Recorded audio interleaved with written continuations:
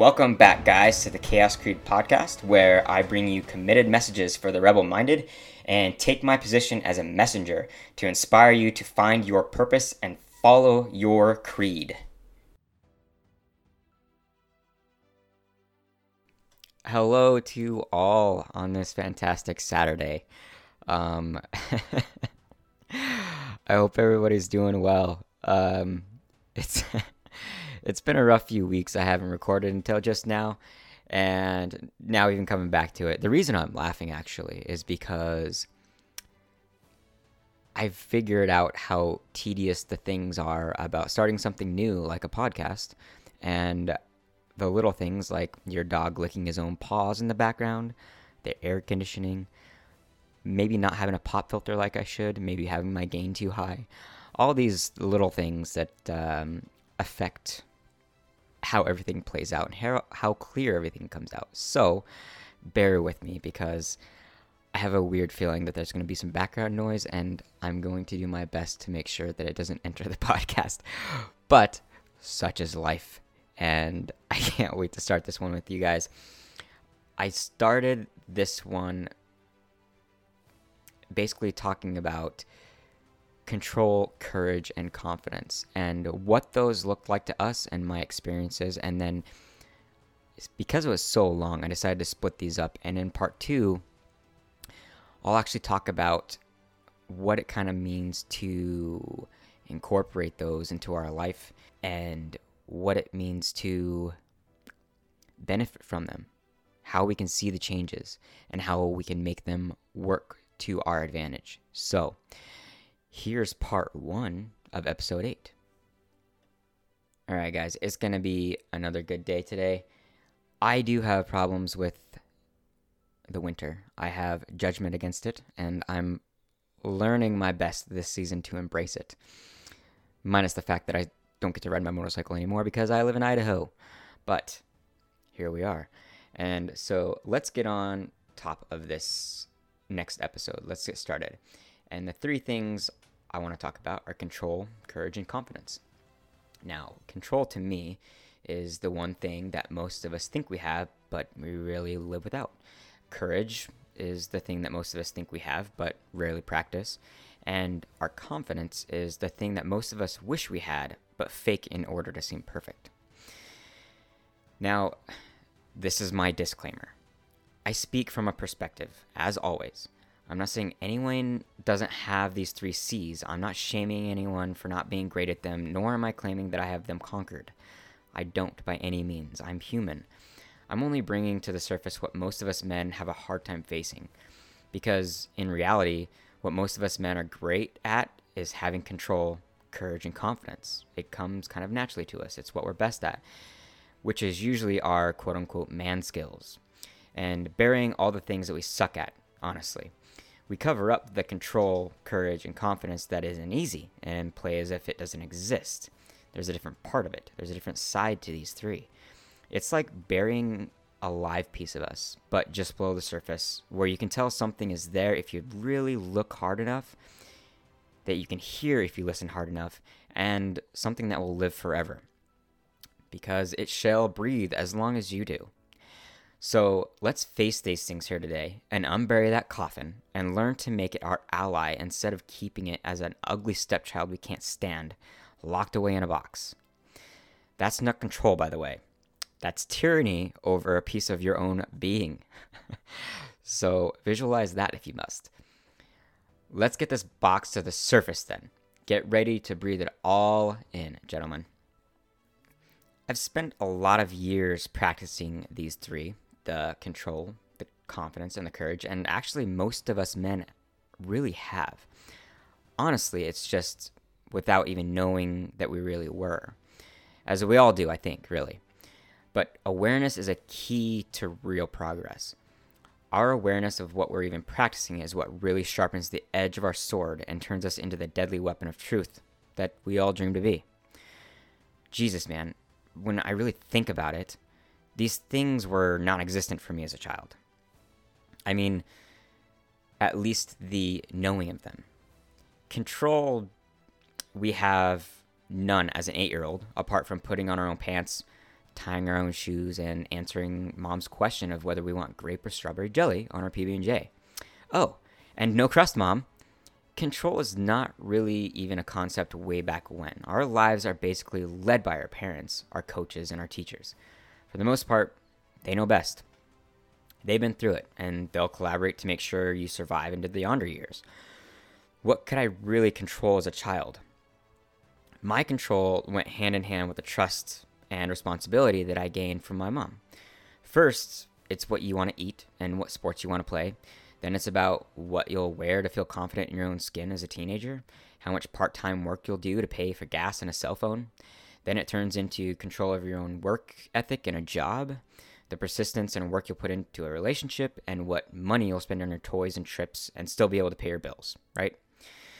Control is the baby brother to the other two, in my opinion. The world forces us to learn what control means and how we incorporate it into our day-to-day. However, it has the potential to make a huge difference with the larger decisions in our lives. And these decisions that are part of creating this control, this potential control, comes from realizing what we're really trying to control, what it is that we're really trying to make ourselves the best at and make our lives the best at. My greatest control really gets credit from my mother. And the connection between her and I strengthened when my stepdad left when I was 14. It was a hard time for my mother, definitely a hard time for my half-brother, because that was his real dad. But what I remember is how much my mom cried, and how sad she was for the year or two after that until she got a boyfriend. But she trusted me to be me. I think she knew that she had raised a child that had a heart that didn't want to hurt her. A lot of decisions I made were based on how it would affect my own mother. I respected her. She's all I had. I only wanted to be right by her. In return, she had confidence in giving me trust and responsibility. I had a full life of control then. I was doing part-time work after school, even before I could drive. I was earning my own way for the most part. My mom helped me with getting work in the beginning, and I flew with it. I could pay for my first phone and the gas in my car that I could go anywhere with. It was rare that my mom didn't know exactly what I was doing, and I didn't want to hide anything from her anyway. My mom trusted me to become an adult with my own expectations in my teenage years, and that only strengthened our bond. This control is what led me to having any sort of courage and confidence as a teenager and as a growing adult. So, on to courage and confidence. Courage. Hell yeah, we had courage as little guys. This is where little boys are at our best, dude. We have to have courage to do just about everything for the sake of being tough, for the sake of our friendships. And really, I wasn't even the most courageous. I didn't have as much as my brother or any of my friends. They jumped bikes further. They fought all the fights. They are the ones that had the courage to really push the boundaries of right and wrong. Me? Nah. I was scared out of my mind of my dad and stepdad. Intimidation factor coming at ya. I was a forward thinker. Mostly. But through all this, courage is almost forced as a young lad. It's so strongly instinctual. It's nearly impossible to resist the call to be courageous. It's almost like a drug. It pulls you in. You have to win. You have to have confidence to defy all odds of breaking an arm or worst, disappointing mom. I did have my fair share of courageous moments, some of them ending just outside the realm of worth it. Aftermath and collateral damage can always test the worthiness of action. I almost ran a friend's car off the road and into a ditch after I thought I had completely gotten past them in my race car, aka my 1992 Honda Civic hatchback. I almost drowned trying to save our family lab Tootsie in a check in a ditch that ran behind our house. Yeah, my whole 110 pounds jumping into basically a tiny waterfall with an undertow strong enough to sweep my feet from under me every time I tried to gain my footing. I swallowed a lot more water than air in those brief moments, and our family dog lost her life. I was crushed. I was crushed in my failure. To lose an unconditionally loving being by your own hands sucks. Man, did I cry. Honestly, at that age, 16, I couldn't hold it back. I cried after I barely pulled myself out of that check by some miracle. And I was digging my fingernails into the cement walls that encompassed that surging water. And as I turned back to see our family pet struggling and tumbling, choking down more and more water than air, I had to make the decision to try again to save her or run for help. At that time, my grandparents lived right next door to us. And so that was the first thing I thought to was to go to my grandpa because I knew he was home. I cried in shame as I left her, tumbling in that check, hoping she could hang on just long enough for me to get help. Someone larger, someone stronger than myself. What a fool's thought it was, honestly. But I was desperate. After I came running back with my grandpa, our dog's lifeless body had already been pushed out of the check, and as we jumped into the ditch to pull her out, my heart was pounding and my mind was just begging for mercy. I don't even know if I was asking God. I was just begging. My grandpa tried for minutes to try and save her, blowing air into her mouth the best he could and giving chest compressions over and over. I'm not even sure how long I cried after that, but even then, my courage wasn't enough to save a life. Of all things relatable, I think that set in motion a future of reluctance that changed how I took action on many things. Or the lack of action, I suppose. Now, confidence, this is a feeling, a belief, a throne worth conquering. Confidence creates so much for us as men. It will make or break a lot of situations. It will help us decide the paths we take, the people we do or do not let into our lives, and really, it's what's behind our overall happiness. Confidence is deeply wired into our lives, and the lack of it can cause a misery that is crippling. But don't despair. Learning confidence really isn't as hard as it seems, and this is coming from a guy that has had confidence issues most of my life. I didn't have much as a younger version of Zachary, and I don't feel bad about it now. I may have shamed myself for it being such an issue, but realizing what control I have of it has really made me appreciate when and why I didn't have it when I was a boy, a teenager, and even all the way up into my late 20s. My lack of confidence was caused by multiple things that I've just recently in the last few years discovered and am doing my best to find antidote for now. There was so much anger and aggression from my father figures. And if you can relate, listen up. I became habitual about folding myself into keeping from creating anything for them to be angry about. You're damned right that would create confidence issues. For me, as a boy, looking to the men that were supposed to be fortifying my personality and teaching me the fundamentals of being a man, and I was getting so much of the opposite. I felt shame, I felt hurt, I felt lost. I didn't know how to act, authentic or not, because I was always being told what I shouldn't do, being threatened with physical beatings, and being intimidated by aggressiveness. If I was to endure this, as a lot of us boys have, then it could have at least been offset by moments of love, of connection, of understanding, but I remember very little of that. I wonder now if it's just me trying to justify my own lack of confidence. And maybe I am. But there has to be reasons why I remember pain more than I remember happiness. Why I remember intimidation more than I remember support. Even thinking about it hurts my heart now. Where was it? What was I doing wrong to receive more of one than the other? One of the biggest turning points for me was an interaction I had with my own father. Momentary flashbacks that I'll never forget. Before I proceed, I want it to be known that this is one-sided. There's only my perspective in this, and a lot of haze, and a lot of emotion. Looking back, as I've done many times for reflection, my biological father was always stressed. He always was enduring anxiety, always worried about money, worried about his time with me, worried about his family. It created the man that was my father. And probably many other things that I may not even know now. But I think it reflects how easily affected we are as children. We have yet to understand perspective and emotional intelligence and responsibility of that magnitude. So, I was only ever visiting my father in the summers. That was our time. And I was his first child. His first go-around at being a father.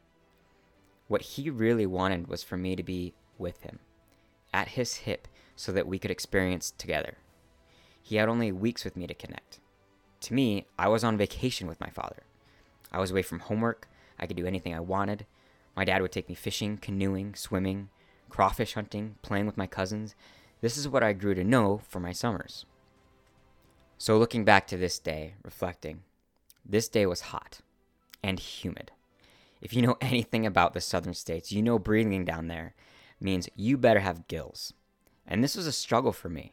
I live in Idaho, far drier, and it was hard for me to beat that heat sometimes. Well, it was morning, and my dad was already outside working. I can't remember what on. It was his old Bronco, I think.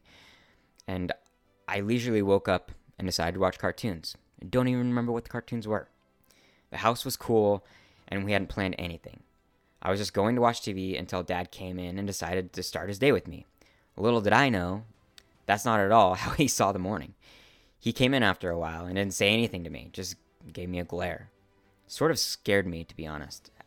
And after he came in for something, then stepped back outside, I continued on, just enjoying myself.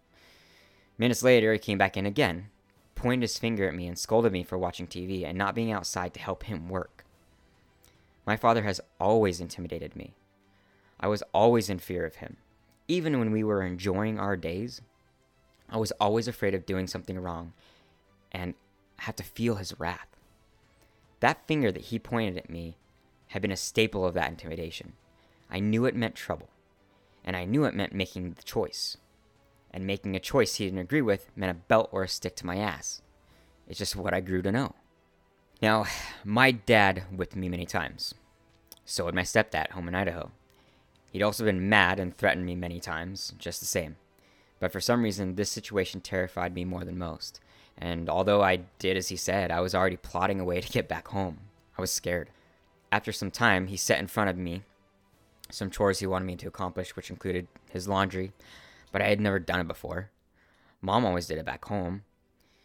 My cousin, 2 years younger than me, decided to show me how. We threw in soap and bleach, on dry clothes, mind you, into the wash, picked a cycle, and turned it on.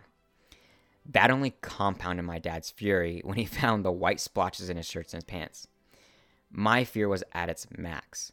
My intimidation factor was at its max, and I secretly found myself in my room with a closed door, calling my mom to tell her how afraid I was and how much I wanted to be home. This is a huge turning point in my life, a point where I decided to cowardice out of the situation instead of following through and talking to my dad and getting through this. So my mom made up a lie, called my father and told him I needed to be home for some kind of appointment.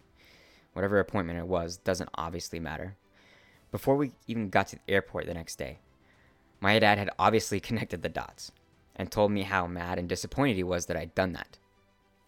I curled up in the corner of the back seat, trying to put as much distance between him and me, keep my mouth shut as tight as if it was sewn together. Now, when I get scared, intimidated, pressured by letting someone down, my mind loses track of all ability. This is what affects me now and has affected me since then. And only now, figuring out what it was, have I been able to find antidote for my reoccurring problem over so many years. Mistakes start to compound and pile up until I'm out of the situation. Not a good look for me. Ever since then, situations of that magnitude cause me amazing amounts of internal stress, and I close up just the same, doing my best to just get through the moment, the work, or whatever pressurized tank I'm in. So there's a lot in this podcast that is just about relatability. And I did that on purpose because I wanted to try to find something for you guys to connect to. Thanks for joining me today, guys. It was just about experience today. I hope I had something to relate to all of you. Next week, we'll go over what it really means to pursue control, courage, and confidence in our lives. Until next time, gents, you can find me at Creed Soldier to see all the thoughts that I put out there to challenge the men of today on Instagram. FYI, my blogs are still coming. I'm currently transitioning my webpage, and that will be the new spot to find all of me and the Chaos Creed movement, including my blogs. Until next time, guys, stay strong and stay rebel-minded.